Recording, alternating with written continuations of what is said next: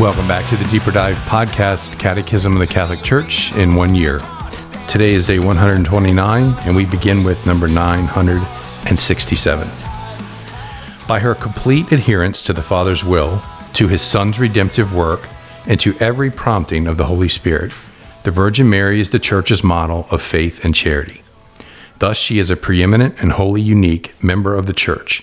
Indeed, she is the exemplary realization of the Church. Her role in relation to the Church and to all humanity goes still further. In a wholly singular way, she cooperated by her obedience, faith, hope, and burning charity in the Savior's work of restoring supernatural life to souls. For this reason, she is a mother to us in the order of grace. The motherhood of Mary in the order of grace continues uninterruptedly from the consent which she loyally gave at the Annunciation and which she sustained without wavering beneath the cross, until the eternal fulfillment of all the elect. Taken up to heaven, she did not lay aside this saving office, but by her manifold intercession continues to bring us the gifts of eternal salvation. Therefore, the Blessed Virgin is invoked in the Church under the titles of Advocate, Helper, Benefactress, and Mediatrix.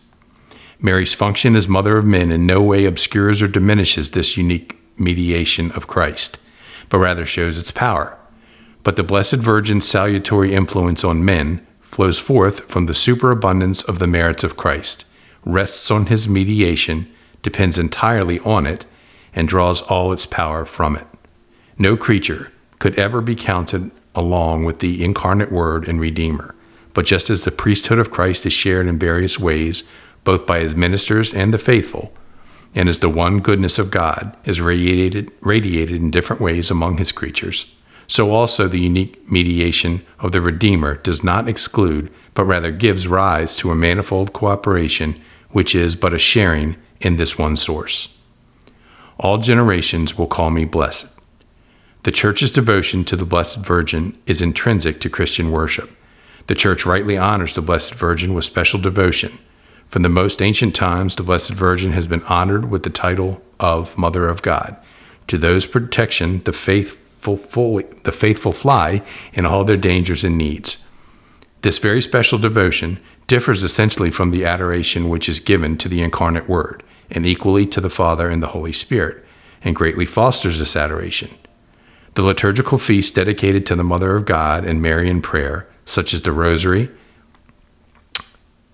an epitome of the whole gospel, express this devotion to the Virgin Mary.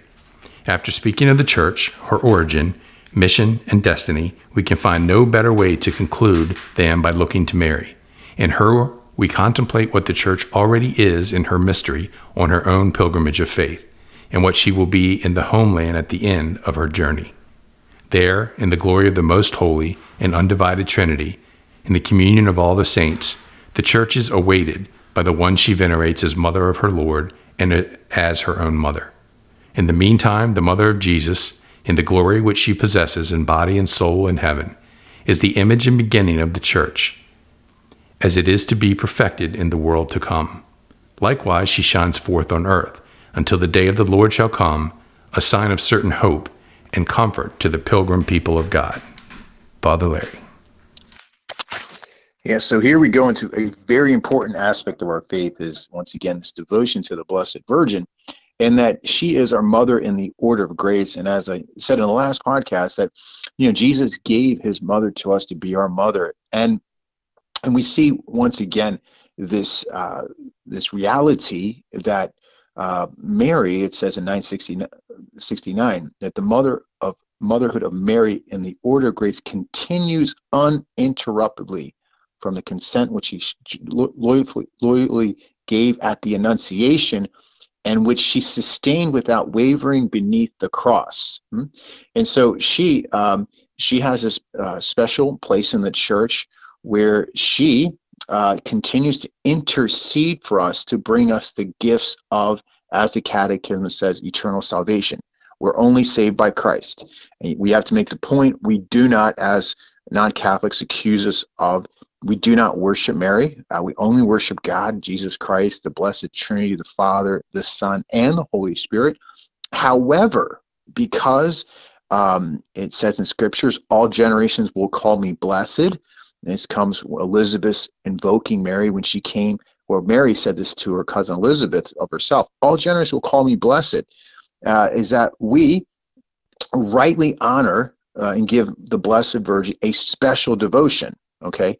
Now, in Latin, there are two terms. There is a term called latria in Latin, which means worship, and then there's a term called dulia, which means to honor. Okay, so latria is worship, and we worship only God. We only give worship to the Blessed Trinity, the Father, the Son, and the Holy Spirit alone, because that belongs to God alone. To the saints, however, we honor them in a special way. Those that have gone before us, that have lived lives of virtue, that are models of holiness, we give them special attention and honor because they're role models for us. But they also, in heaven, they're interceding for us, and we go to them for help. And we give them what's called dulia, which is in Latin honor. And to Mary, there's a term called hyperdulia. Give her the greatest honor due to any created person because she's the mother of God. And, basically we see here that ways that we can have a special devotion to the Blessed Virgin Mary is we celebrate her sacred feasts. For instance, a lot of them are solemnities or holy days of obligation. All right. So January 1st, we don't celebrate, it's the new year. We celebrate the fact that it's the feast of Mary, Mother of God. A lot of Catholics aren't aware of that, that we're supposed to go to Mass on the first day of the year because we honor Mary as being the Mother of God. Then we also, this coming weekend, August 15th is the Feast of the Assumption, which is also a holy day of obligation where we celebrate the fact that Mary's body assumed into heaven. On December 8th, we honor the fact that she was immaculately conceived with the Feast of the Immaculate Conception. These are all special ways of honoring Mary in a special way. But then he goes on to say that another way, as Catholics, that we show our devotion to the Blessed Virgin Mary is the Holy Rosary. I myself love the Rosary. I pray it every day. I could do it better, I think, with more devotion, obviously, but I get through it. And one of the reasons I do it, and I think that Catholics ought to, is there's special promises given to those who play the Rosary every day. And Our Lady appeared to Blessed Alan de la Roche back in about the time of Saint Dominic, and she gave 15 promises to those who pray the Rosary devoutly. And I just want to give certain promises. We don't have time to go through all 15, but it really is it would be a way to encourage us to pray the Rosary. Number one, she said, "I promise my special protection and the greatest graces to all who recite the Rosary." Another thing she said is that the Rosary shall be a powerful armor against hell. It will destroy vice, that means bad habits, decrease sin, and defeat heresies. Right? And then it also goes on to say that, and I love this one, is that whoever shall have true devotion for the Rosary shall not die without the sacraments of the Church.